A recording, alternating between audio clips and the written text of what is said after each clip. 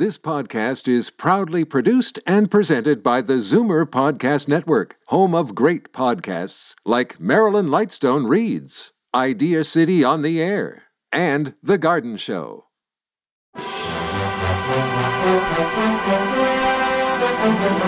It's Zoomer Radio's Theater of the Mind with Frank Proctor. Open your mind as we fill your head with amazing thrills, chills, and laughs. Theater of the Mind. The best love programs from radio's golden age. Only on Zoomer Radio. Now, here is your master storyteller, Frank Proctor.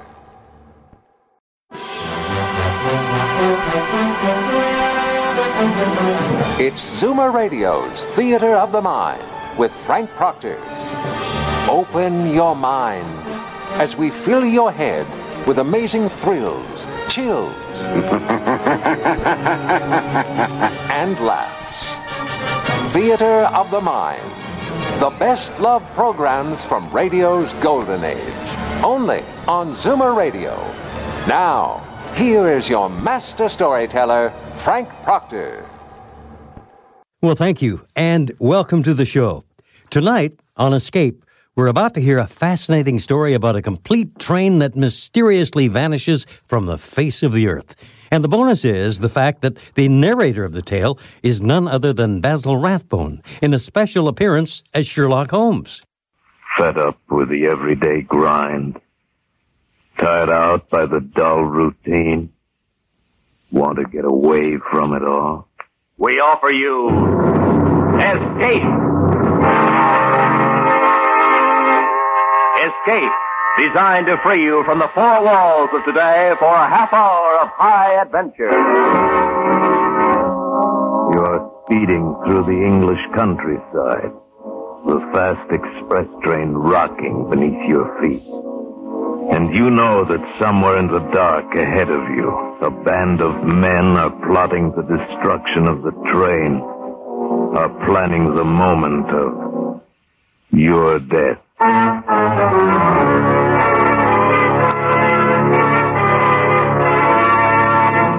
Today we escape to England at the turn of the century and the story of a complete train that vanished from the face of the earth. As Sir Arthur Conan Doyle told it in his fascinating tale, The Lost Special.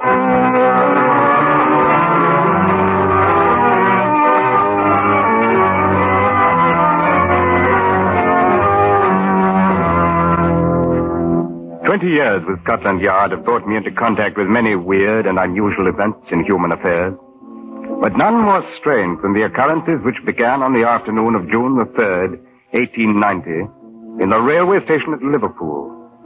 On no case before had I ever felt myself so helpless, groping blindly, as it were, for an unseen adversary, not being certain of the nature of the crime, not even knowing, in fact, if it were a crime. Suffice to say that along a short stretch of railway line in western England, I learned what is truly meant by terror of the unknown.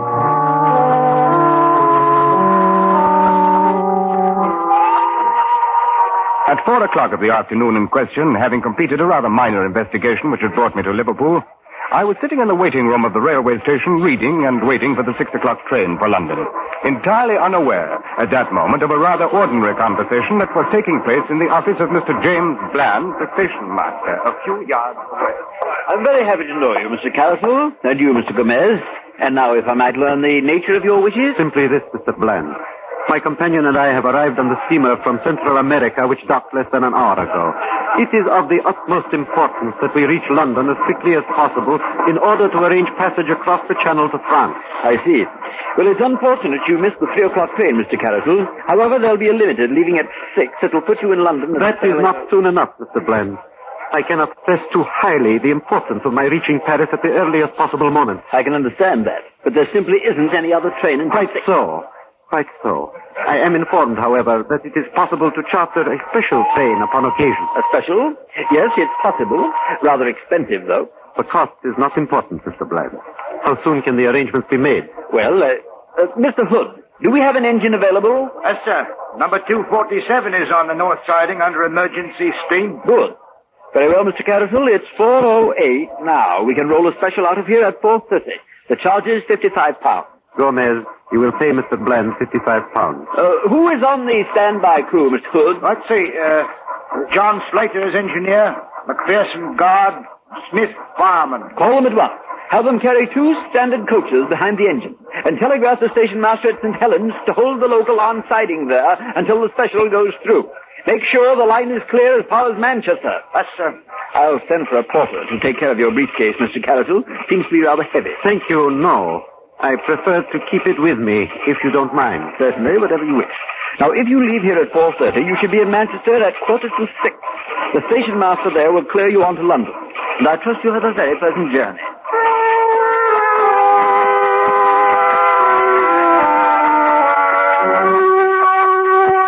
As I say, I was not aware of these events until a while later. I would have placed no significance on them in any case. At 4:31, the special train with its 2 passengers and 3 crew members pulled out of Liverpool station and headed to Manchester. And at 10 minutes to 6, I was summoned to the office of Mr. James Bland, the station master. And so that seems to be it. Very likely I have no real reason at all to be worried, Inspector Collins. But since I saw you below there in the station, I thought it wise to call you in on it. Well, I'm happy to be of any help, Mr. Bland. As I understand it, your special train is running behind schedule, is that it? Incredibly behind schedule. Nearly half an hour overdue at Manchester right now. We've wired them to check and report back. It isn't exactly unheard of for a train to run slow, Mr. Bland. It is, unless there's some reason, and I can't think of one in this case. The special had clear track all the way. It passed through St. Helens at 4:52, right on time. They wired us, and then 15 minutes later released the local to follow along behind it into Manchester. You mentioned something about Mr. Catterall having a companion, I believe. Huh? Yes, a great hulking brute named Gomez. He didn't utter a word while they were here. Seemed to be a sort of bodyguard. Catterall himself was small and stooped with a swarthy complexion, possibly a Latin American. You got the impression that he was carrying something rather valuable in his briefcase. Yes, he wouldn't let it out of his hand. And he seemed to be in great fear of something, though I haven't any idea what it is. What about this second chap, Horace Moore? Typically English, about 40 years old, seemed very anxious to reach his sick wife in London. Here's Manchester on the wire now, Mr. Bland. Oh, good. What do they... Well, just a moment. Well, here's the message. Assume change in your original plan. Local from St. Helens arrived Manchester. Reports no sign. Special train. Oh, but that's impossible. St. Helens reported the special through ahead of the local. Is there a branch line between St. Helens and Manchester, Mr. Bland? No, not even a double track. There's only a single track main line straight through. Sidings, of course, at the local stations for loading purposes. But, Mr. Hood... Yes, sir? Check every local operator from St. Helens on. We've got to get to the bottom of this.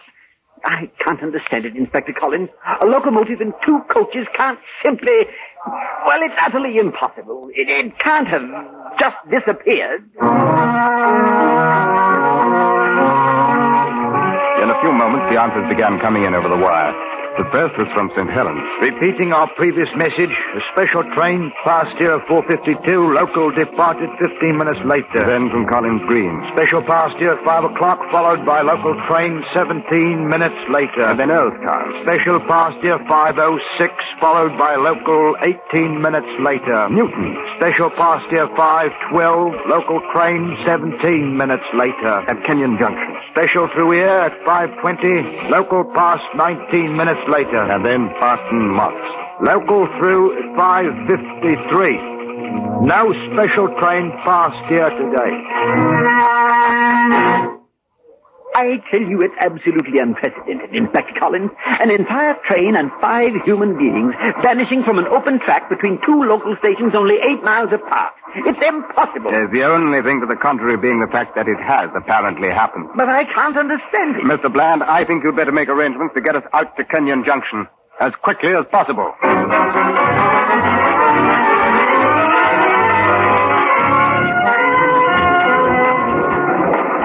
Within 10 minutes, we were in a coach behind a goods engine moving at full throttle on the main line east out of Liverpool. Since the missing special had been reported safely through Kenyon Junction, there was no need for concern with the country this side of that station. While the coach rattled and banged along the miles, we spent the time poring over a large-scale map of that 8-mile stretch between the junction and Barton Moss. As you can see for yourself on the map, Inspector Collins, it's rather open country through there. Yes. Low rolling hills, mostly, with quite a lot of coal mining and one steel mill. No towns or villages near the railway line. Yes, so I see, Mr. Bland. What about these spur tracks that join the main line? There must be a dozen or more of them. 14, to be exact.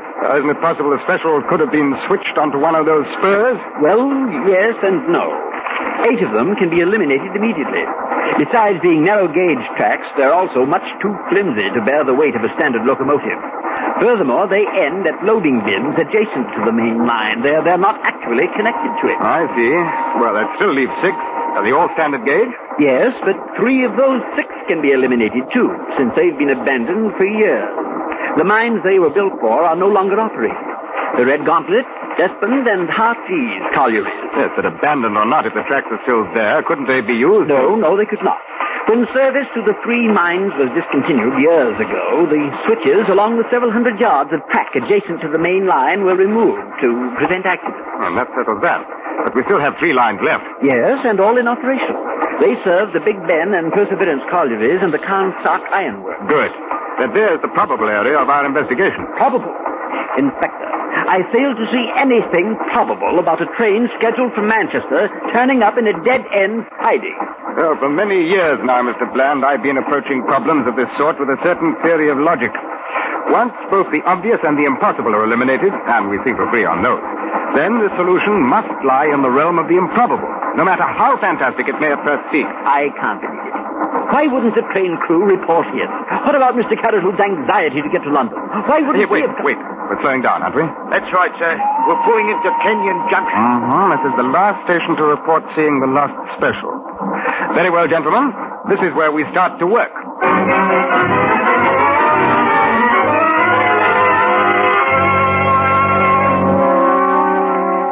We stopped in the junction only long enough to rig acetylene spot lanterns at either side of the coach, directed in such fashion as to light up the roadbed and embankment along both sides of the track. And then we puffed slowly out onto the main line and headed towards Barton Moss, 8 miles away. The first mile of those 8 dropped behind us and brought no significant discovery, and we moved on through the second mile.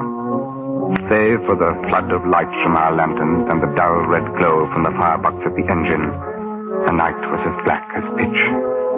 Now and again, the ugly shape of a loading bin for one of the narrow-gauge feeder lines would loom out of the darkness ahead of us and float past, ghostly for a moment in our light, and then dissolve away behind us into the blackness. But on the roadbed, the rails themselves remained unmarred, undisturbed, and offered not the slightest clue to explain a disappearance that grew more mysterious by the minute. We completed the second mile and moved on, and then suddenly... What is it, Inspector? What do you see? Stop the engine at once, Mr. Hood. Yes, sir. What is it, Inspector? I think I've seen something. I don't see a thing. Just off the embankment there, in the edge of the bushes. We'll need a hand light. Here you are, sir. Good. All right, come on now, let's have a look. By heaven, there is something right enough. I see now. Well, it looks like a man lying there. Oh, it's more likely the body of a man from the position he's in. Well, now, lad. Oh, let's turn you over and have a glimpse at your face, huh? What? Inspector. This is John Slater. Huh? And who is John Slater? He was the engineer on the special. Well, he's dead. Neck broken. Dead? I'll venture a quick guess it was caused by a fall from the cab of his engine. Traveling rather fast at the time, I'd say. You can see where he rolled through the bushes for some little distance there. But then, what happened to the locomotive, Inspector? Afterward, I mean. That still remains to be seen, Mr. Hood. We can be fairly certain of one thing, though. A special must have come at least this far out of the junction. Otherwise, it's pretty difficult to account for the engineer's body being here. No more difficult, surely, than it is to account for any of this. This whole thing is incredible. Impossible. Well, we still have our improbabilities, Mr. Bland. Those 3 connected spur lines are ahead of us yet, and the chances are one of them is going to supply some kind of an answer.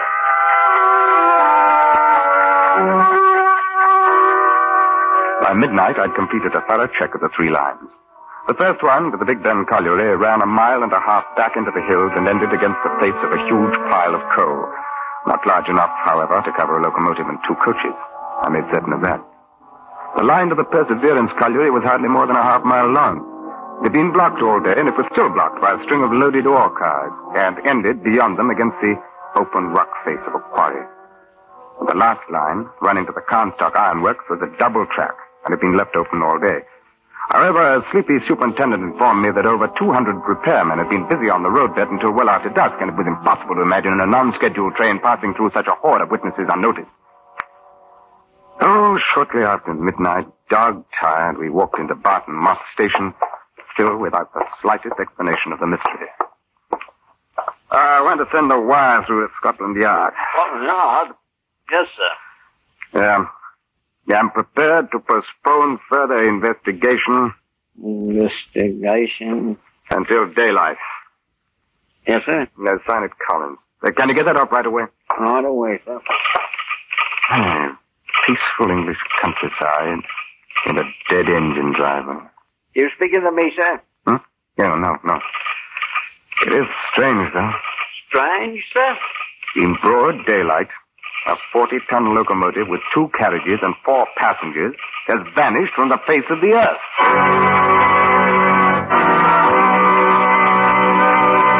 In just a moment, we will return to Escape. But first, 10 great shows come to you every Sunday night on CBS, and right and bright in the middle is America's #1 comedy, The Jack Benny Show. Tomorrow night, Jack will take his place on CBS All-Star Night with a cast that's made The Jack Benny Show a welcome visitor in millions of American homes.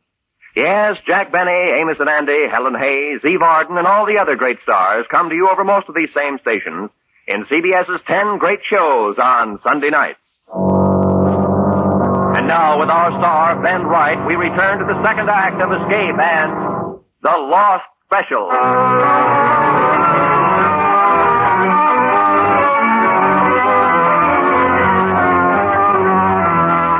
By the next morning, of course, the story was out and the daily papers went to work on it. But fortunately for Scotland Yard, the main attention of the press was directed at the moment toward the international scandal, which had been brewing for a week or two among high financial circles in France. As it was, however, letters to the editor in the Morning Post gave us quite a rough go of it. Oh, with all manner of crackpot suggestions. It seems difficult to believe that the worthy operators of Scotland Yard have overlooked the one obvious explanation as to the whereabouts of the missing train. May I advise them that some 2 miles from Barton Moss, the railroad line crosses the West Branch Canal. Unquestionably, the special leapt from the bridge and lies now in the muddy water. This whole affair is obviously the work of some subversive organization. And until the culprits are brought in to face their just deserts, no man, woman, or child in England can be considered safe. Now, my Surely advice we in are the matter witnessing the fulfillment of ancient prophecies. The forces of evil grow bolder and begin now to invade the earth openly. There is no doubt but what that strange man Caratol was really the devil in disguise. And it is Our first action this morning is to gaze quickly across the city toward Westminster Abbey.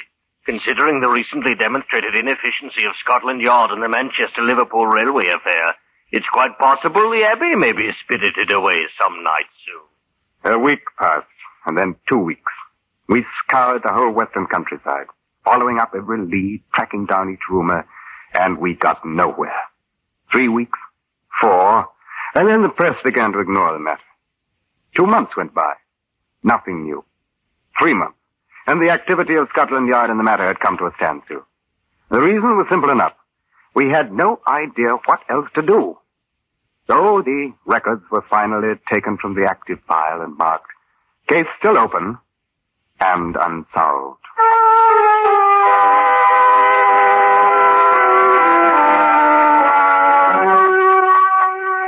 Even though I worked on other assignments, my mind kept turning continually back to the case of the Lost Special.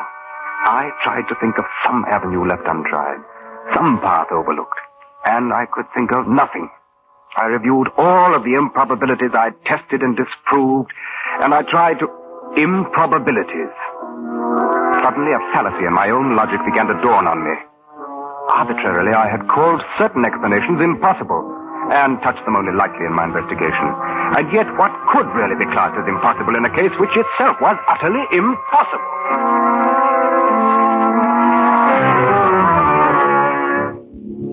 Back down to Barton Moss again. And then 10 days of painstaking work. At the end of those 10 days, I was certain that I'd found at least the essentials of the answer. And I was equally certain that I could never prove it. I could see only one bare chance, a desperate chance against long odds. I laid my plan before the chief inspector, and then Scotland Yard went into action. The London Times, 21st November, 1890. Rumors are circulating that a man named Dalton, arriving in Liverpool on the steamer Vistula tomorrow, may hold the key to the long-standing Manchester Railway mystery. According to reliable sources, Mr. Dalton possesses recently discovered copies of the documents which were carried in the briefcase of the ill-fated Mr. Carratol.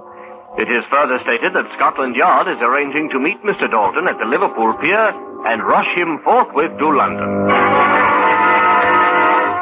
The next afternoon, accompanied by Mr. Dalton, I walked into the office of Mr. James Bland, station master at Liverpool, and chartered a special train for London. We shall have the train ready for you to leave in 10 minutes, Inspector Collins. Good. I'm most anxious to get Mr. Dalton and his briefcase to London as quickly as possible. Yes, I saw the squib in yesterday's paper, and I was afraid then you'd be wanting a special train arranged. I'm still worried about it, as a matter of fact. Oh, I hardly think there's any need to be. You've run a good many specials up to Manchester since that affair 6 months ago, and you've never lost another one, now have you? No, but I'll confess I've shaken in my boots every time I've watched one of them pull out of here. I say now, you're going to have me jumping at my own shadow. Oh, don't worry, Mr. Dalton. I'll have you in London before you know it, and none the worse for the trip. Nevertheless, Inspector, you'll have to admit the situation today is very much like the one 6 months ago. Oh, yes, in some ways. The mysterious stranger arriving by steamer from South America, and in urgent haste to reach London. The carefully watched briefcase, which, according to rumor, contains the very same sort of material Mr. Carratol was carrying. But there is one difference. Mr. Dalton is being accompanied by an agent from Scotland Yard. Yes, but Mr. Carratol also had a guard, that chap Gomez. And both of them disappeared. Oh, come now. Surely you don't think that anything so fantastic could possibly... Oh, no, he's right, Mr. Dalton. It did happen once, and a number of the elements are similar. Well, Mr. Bland, I'll wire you as soon as we reach Manchester. Hardly necessary, Inspector. I think I shall go along with you. What good? But if you're looking forward to excitement, I can't promise it. No, it will probably be a very ordinary trip. But if I stayed here, I'd be a nervous wreck by the time you reached Manchester. Well, then come along by all means. Mr. Dalton and I will enjoy your company. Your train is just pulled up the platform, gentlemen. Good. Well, gentlemen, we can't keep the fates waiting, huh? Let's get aboard.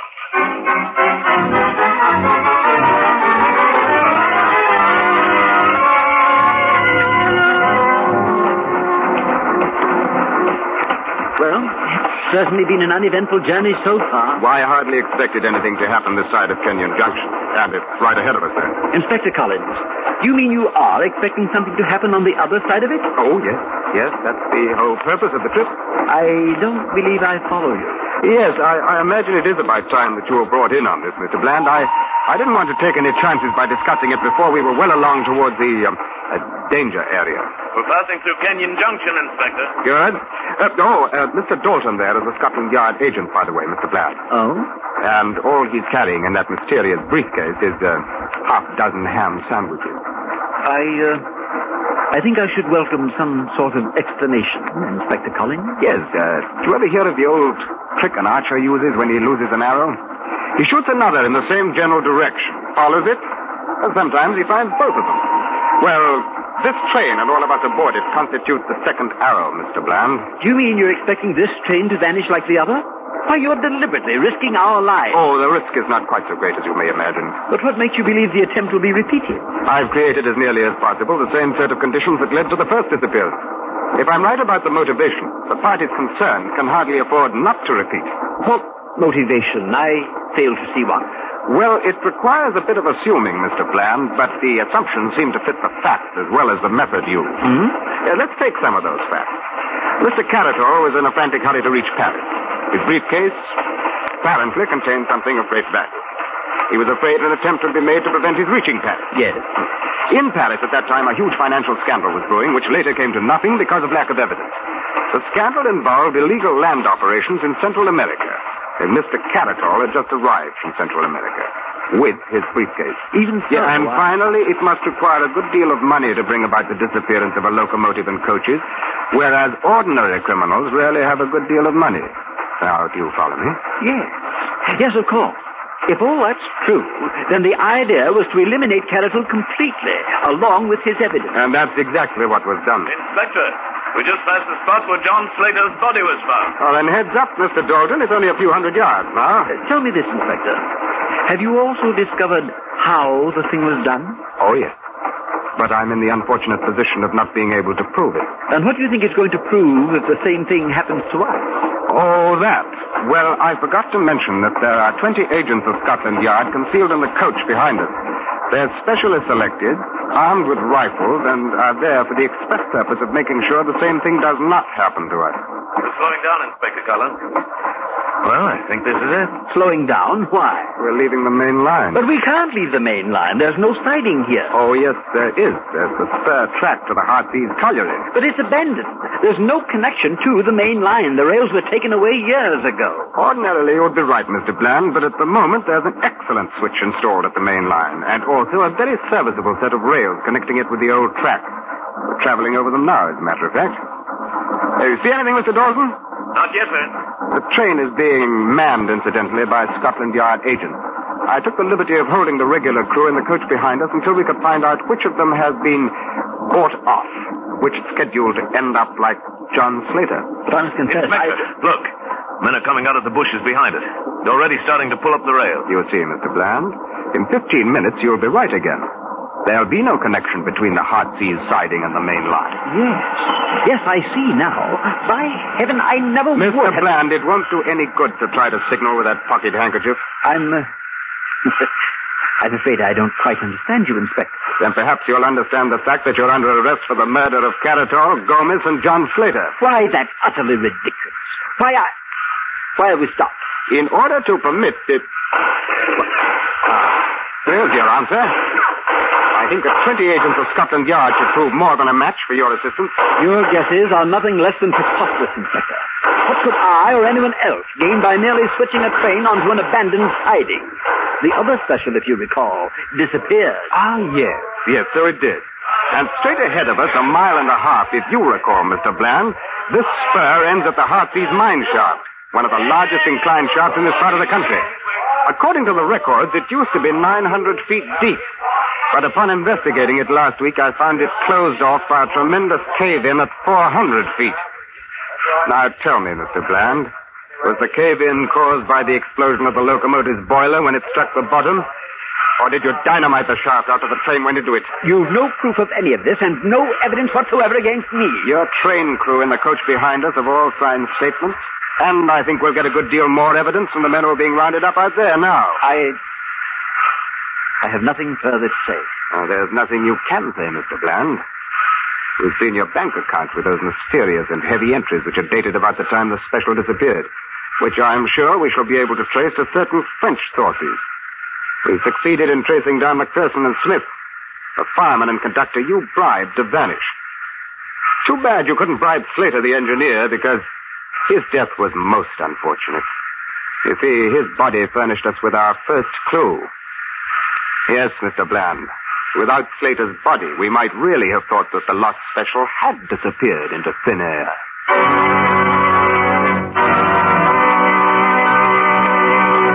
Escape is produced and directed by Norman McDonald. Today we have presented The Lost Special by Conan Doyle, adapted for radio by Les Crutchfield, with editorial supervision by John Dunkel. Starred as Inspector Collins was Ben Wright, and the featured players were Parley Bear, John Daner, Edgar Barrier, Larry Dobkin, and Paul Frees. The special music was arranged and played by Ivan Ditmars. Next week, You're aboard the Orient Express, rushing through the European night, bound for Constantinople. And in your compartment with you, a gun pointed at your head, a small, mysterious foreigner is about to take your life.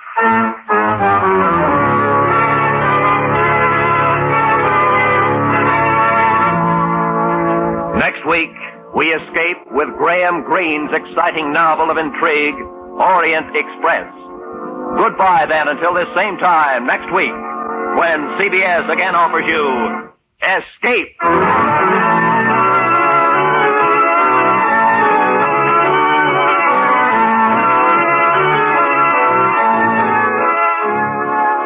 For more adventures, seek it out with two top CBS shows tonight.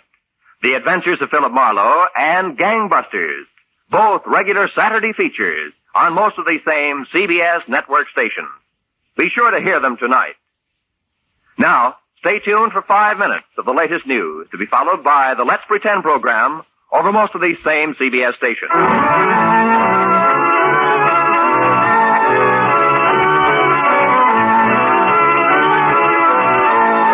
This is Roy Rowan speaking for CBS, the Columbia Broadcasting System. Time now for Burns and Allen. Tonight there's legal trouble in the offing for George. Elsie is suing him. That's trouble enough. But on his way to the courthouse, George runs into a car owned by the judge. So it's back to 1940 we go for the episode, George is on Trial. From Hollywood, the George Burns and Gracie Allen Show for Hormel and Spam.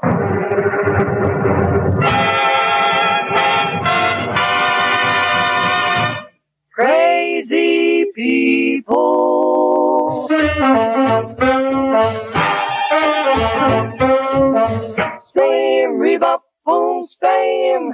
George Burns and Gracie Allen on the show where there's orchestra for singing glee with a smoothie street. Last but not least, with Bud Heaston.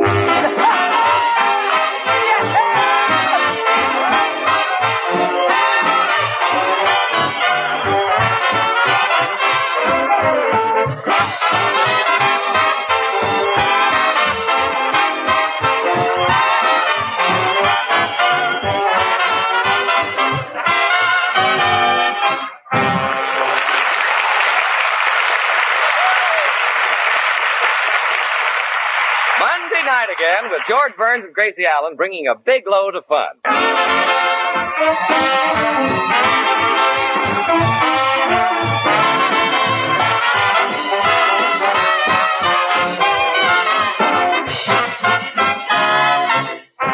Tonight we find George and Gracie about to leave for the courthouse where Elsie Tralafast, the girl whom George promised to put on the radio, is suing him for $200,000 for breach of contract. And here they are, George and Gracie.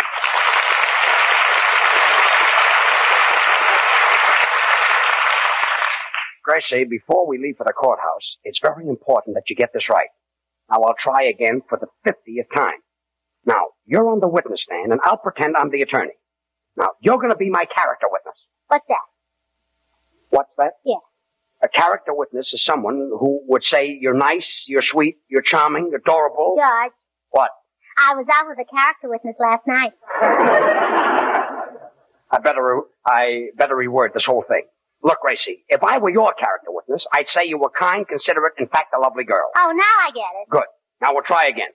Miss Allen, what do you think of George Burns? He's kind, considerate, in fact, a lovely girl. Gracie, I'm not a lovely girl. Have you tried washing your undies in Lux? Gracie, for instance, if someone got up and said Mr. Burns is a straightforward, sincere, hard-working, industrious man, a credit to his community, what would that be? A paid political announcement. Bud, will you show Gracie what you're going to say when you're called as my character witness? Certainly, George. I'll say George Burns is good, fine, and wholesome, just like Spam. He's loved by young and old, just like Spam. People enjoy him at picnics and parties, just like Spam. As a matter of fact, they are alike in all respects but one. Spam doesn't need refrigeration.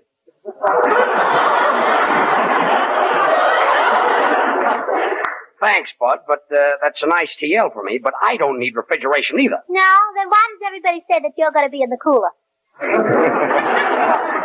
Gracie, it's very important that you know what a character witness is. It's someone who knows me personally and gets up and tells the jury what they know about me. Senor Burns, I shall be most happy to be a character witness for my friend who I've known for a long distance. Well, thanks, Senor Lee. Now, what would you say about me? Pues tendré que decir la verdad, ¿verdad? Como soy un hombre muy honrado, me veré obligado a decir That's que en el very, tiempo que... very nice, Senor Lee. But why don't you say what you know about me in English? You want to lose the case? Well, I can see Elsie Tralifass spending my $200,000 right now. George, your car's waiting downstairs. We better start for court. Well, thanks, Artie. Oh, by the way, Artie, will you tell Gracie what you're going to say when you're on the stand as my character witness? Oh, sure. I know George Burns, and I've been with him for a long time. We've never had a contract. His word is his bond. And I might add that I only wish that I were half the man that he is. See, Gracie? Boy, the things I have to say to hold this job. That's nice gratitude. Why, Artie, when I first met you, you were a spendthrift, and I changed you.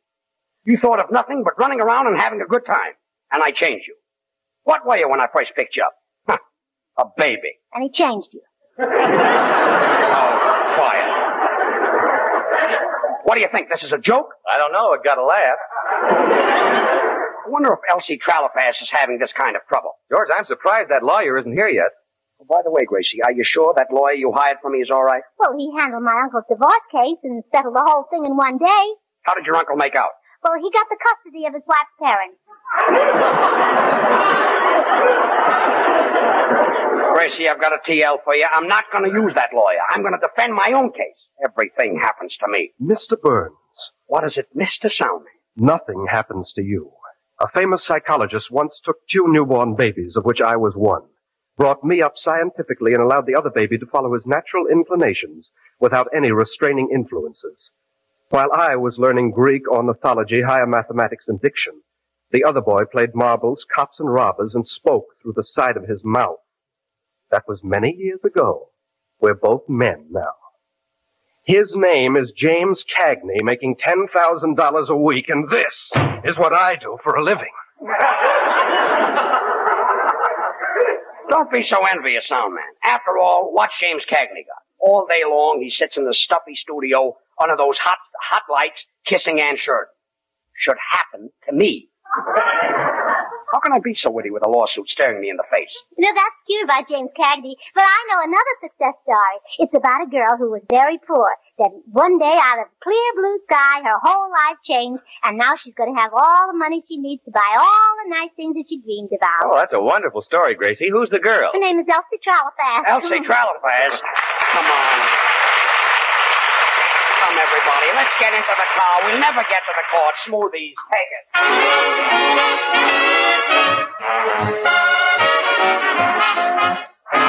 You ask me why I'm always teasing you.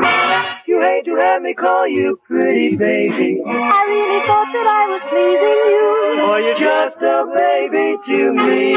Your cunning little dimples and your baby stare. Your baby talking, baby walking, curly hair. Your baby smile makes life worthwhile. You're just as sweet as you can be. Everybody loves a baby, that's why I'm in love with you. Pretty baby, pretty baby. And I like to be your sister, brother, dad, and mother too. Pretty baby, pretty baby. Won't you come and let me rock you in my cradle of love? And we'll cuddle all the time. Oh, I wanna love the baby, and it might as well be you. Pretty baby of mine, I must love a pretty baby, and it might as well be you. Pretty baby, pretty baby. Pretty baby, pretty baby. Won't you come and let me rock you in my cradle of love, and we'll cuddle all the time. Oh, what a loving baby, and it might as well be you. Beautiful baby of mine, oh my, everybody loves a baby, that's why I'm in love with you. Pretty baby of mine, and I'd like to be your sister, dad and mother too. Pretty baby, pretty baby. Won't you come and let me rock you in my cradle of love, and we'll cuddle all the time. Oh, I want a loving baby. Well, I could be your loving baby. Well, could you love us, sort of, maybe? Oh, I've got plenty of love in me, baby. Oh, bad, pretty little baby of mine.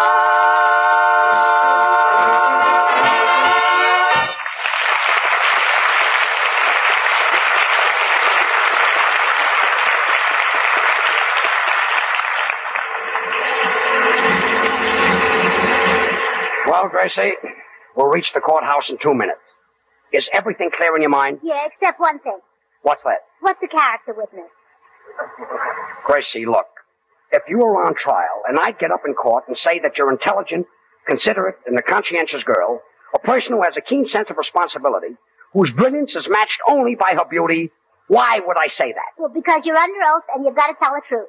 I don't know. I think I'm going out of my mind. Hey, look out for that car, George. What car?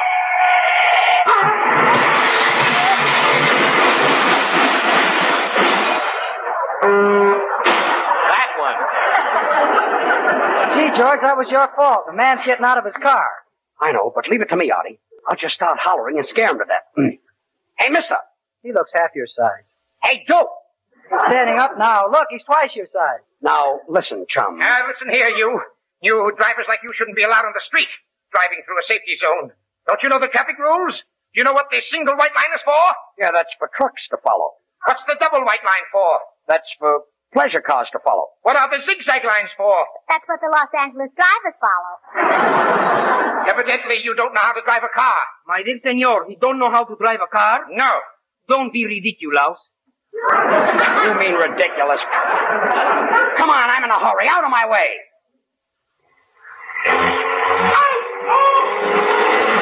Hold on, everybody. I'm going to step on it. Say, George, when you started the car, you bumped into him. Yeah, and he's got your license number. He has? Yeah, on the seat of his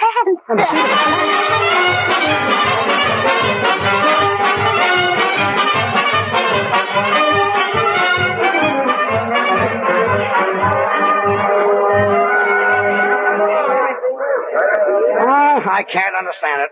My case was supposed to have started a half an hour ago, and the judge isn't here yet. Hey, bailiff, what happened to the judge? He's back there ranting and raving. I've never seen him so mad. How do you like that? I'm being sued for $200,000, and he's mad. What happened? Well, on his way to the courthouse, some crazy driver ran into him. This is a fine thing. Some dopey driver running into... Oh. George fainted. Well, what's the matter with him? Well, he's suffering from a rundown condition. He's run down? No, the judge was. Oh, what happened? Now I remember. My case. The accident. The judge. Say, bailiff, don't tell me he's the judge who's sitting today. Yes, he's on the bench. He may be on the bench, but I'll bet he's not sitting. He's probably sore about something, if you know what I mean. I think I know what you mean. Look, I can't appear before this judge. As soon as he sees me, I'm a dead duck. Well, George, why don't you just comb your hair in front of your eyes? Then he won't recognize you. Senor Burns, nothing would help you with that thick head of hair. Leave my hair out of it. All right, nothing will help you with that thick head. Here's an idea. Why don't you comb your eyebrows down over your face? Comb my eyebrows down over my face? That's silly. Who'll the judge think I am? John L. Lewis. John L. Lewis? Oh, a Labor Day joke. I see what you mean. I wonder why I get up. I wonder if things like this happen to other people.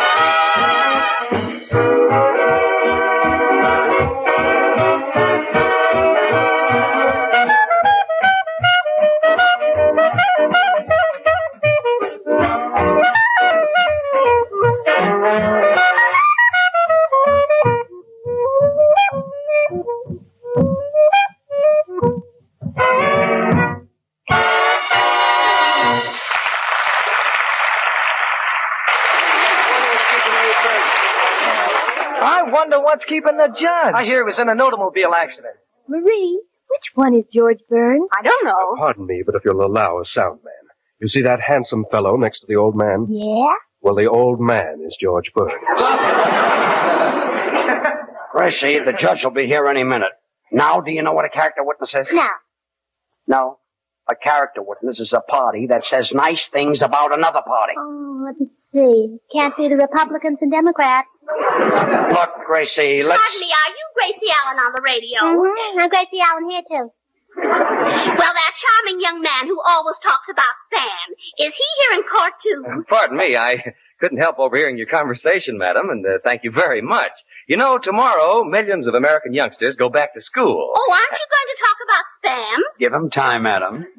Well, when school opens, times will be busy, so we want to give you this suggestion about school lunches. Spam? Right, Spam. Whether you pack a lunch or the children run home at noon, you'll make a hit with Spam, S-P-A-M. Youngsters love this delicious meat, the grand flavor, the satisfying taste.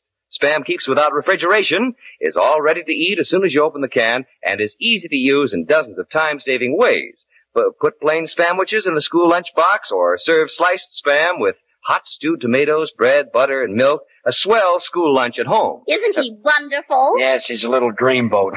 Oh, and here's one more very important thing. Besides taste, you want quality. So you may know exactly what you're getting. Hormel is proud to put on the label of the Spam can this sentence: pork shoulder meat with ham meat added. That's your guarantee of goodness and quality. For Spam is a perfect blend of these two choice cuts. So solve your school lunch problems with food that's nourishing, tasty, satisfying, and good.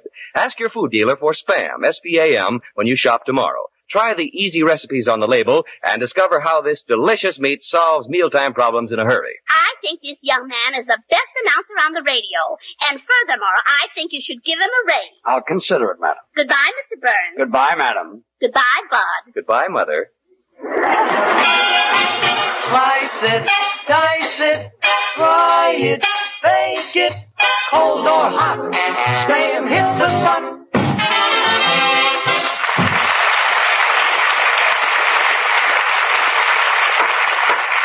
Everybody rise. Court now in session. His Honor Judge Hammond presiding. First case from the docket, breach of contract suit. Elsie Tralafast versus George Nathaniel Burns, alias Poopsie. Are both sides ready? Plaintiff is ready. I represent Elsie Tralafast, Your Honor. George, you better cover up your face. If the judge finds out who you are, you'll lose the case. If he covers up his face, it'll be even worse. What do you mean? He'll get him for concealing a deadly weapon. I know what I'll do. I'll just hold my head down. Come. Now, you're wasting the court's time. Will the defense speak up? Well, Your Honor, I'm George Burns, and I'm defending my own case. Young man, when you speak to me, stand up straight and look straight at me. Well, Your Honor, I'm down here tying my shoelace. Oh, never do that, young man. This morning I bent down to tie a shoelace, and a car hit me right in the safety zone. Well, that's life, I guess. Why, the fellow who was driving that car must have been blind. Blind? He hit you, didn't he? Quiet, Gracie. Well, George, I'm not going to let anybody say you're blind and get away with it. Gracie, I think he's got You're spoiling the laughter. whole thing. Aha! Turn around, young man. So you're the fellow who hit me in the safety zone. That's George. Cold or hot, he hits the spot. Gracie, please. You see, it wasn't my car, Your Honor. It was the car that resembled my car. Oh, maybe the judge was struck by the resemblance. You see, Your Honor, what... Silence. Miss Tralafast, so this is the man you're suing. That's right, Your Honor. Oh, well, let's get on with the case. And you're suing him for $300,000. No, Your Honor, $200,000. Such a small sum. Your Honor, you're not going to let a little thing like being hit in the safety zone affect my case. Mr. Burns, this is a court of law. What transpires between myself and yourself will absolutely have no bearing on the case whatsoever. I assure you, you will have a fair, unbiased, impartial trial.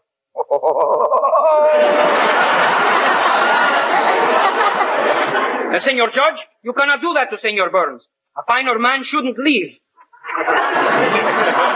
Stop helping me, Senor Lee. Take it easy, Senor Burns. You'll strain your tinsels. Tinsels? You mean tonsils. Tinsel is something that's covered with guilt. You're innocent? Gracie, I can see I haven't got a leg to stand on. Just leave it to me. Look, Gracie, will you stay Now, out of it? I want to testify for George Burns. Are you prepared to say that George Burns is innocent? Yes. I never told a lie in my life, and all I want is a chance. Gracie, will you come back here and... Silence! Let's get on with this trial. The case for Elsie Tralafas versus George Poopsie Burns. Will the jury stand up and call out their names? Joan Tralafas. Tom Tralafas. Al Tralafas. Jimmy Tralafas. Aaron Tralafas. Junior Tralafas. Arthur Tralafas. And Clarence Tralafas. Well, that's only 11. You there in the corner. What's your name? Willie Burns.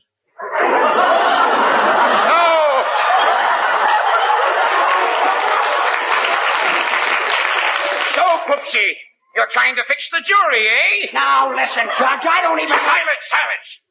Quiet, or I'll have you fined $100 for contempt of court. $100? Huh. That doesn't begin to show your contempt for this court, does it, George? Gracie, will you stop? Mr. Burns, is it true that you took Elsie Tralafas to the beach and played piggyback with her and Well, promised nobody. to put her on the radio? You did? Next witness. But, Your Honor, I never... Silence!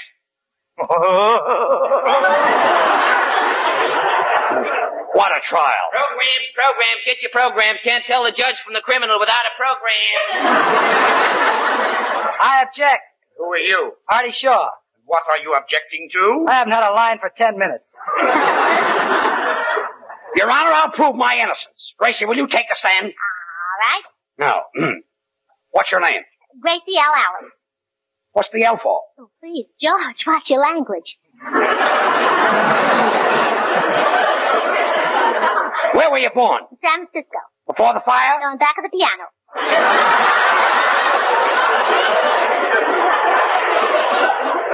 Listen, Gracie. You know what my father said when I was born? I object. You guessed it.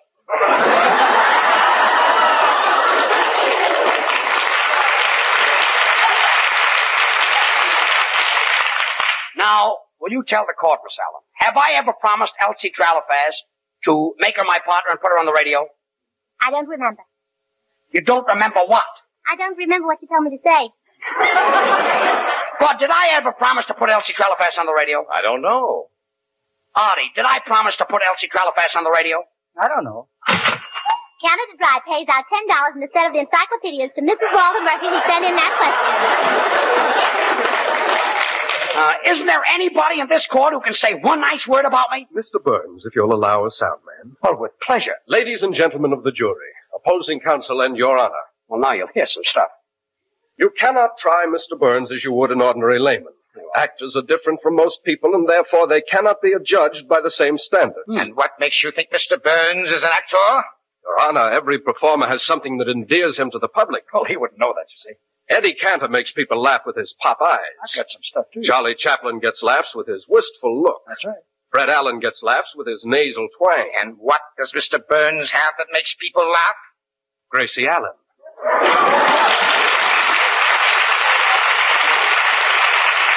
Well, this is fine. If I had my... Silence! Oh. Gentlemen of the jury, you have heard all the evidence. All the evidence? I object, Your Honor. I have something to say that will prove my complete innocence. And any... Out of order! Silence! Gentlemen of the jury, you have heard all the evidence in this case. I want you to go to the jury room now and weigh each bit of testimony very, very carefully and come back with an impartial verdict of guilty. Help! I'm being framed! Thanks, Judge. That's all right, Mrs. Tralafas. I'll see you again tonight. Oh, well, just a minute.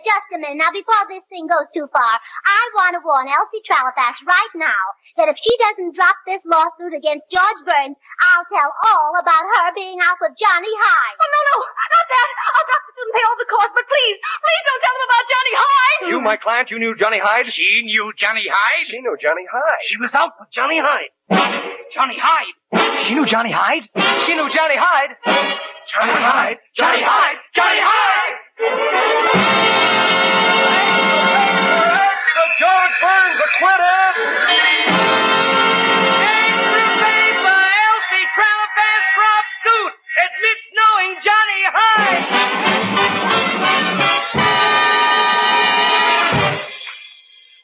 I see, you were simply marvelous. You saved me $200,000, and I certainly appreciate it. But there's one thing I'd like to know. What's that? Who's Johnny Hyde? Who's Johnny Hyde? Yes. Who's Johnny Hyde? Who's Johnny Hyde? Well, who is he? I don't know. I don't know.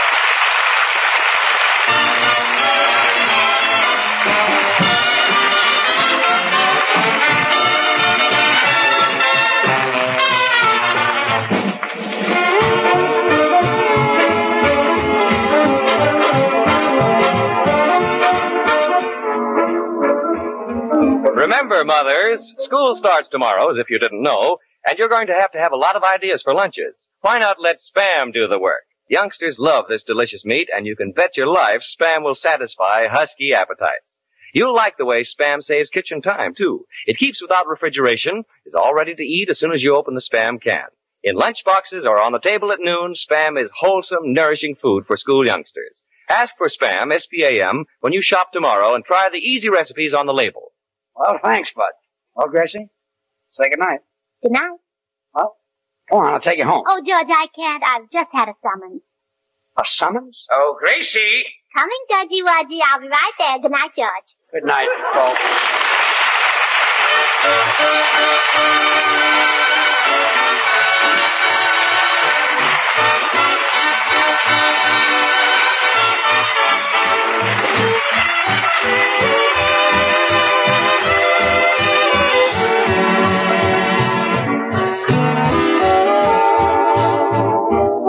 Listen again next Monday night, same time, same station, for George Burns and Gracie Allen, with Artie Shaw and his orchestra and the Smoothies. Brought to you by Hormel and Spam. Until then, this is Bud Easton reminding you to remember that cold or hot, Spam hits the spot.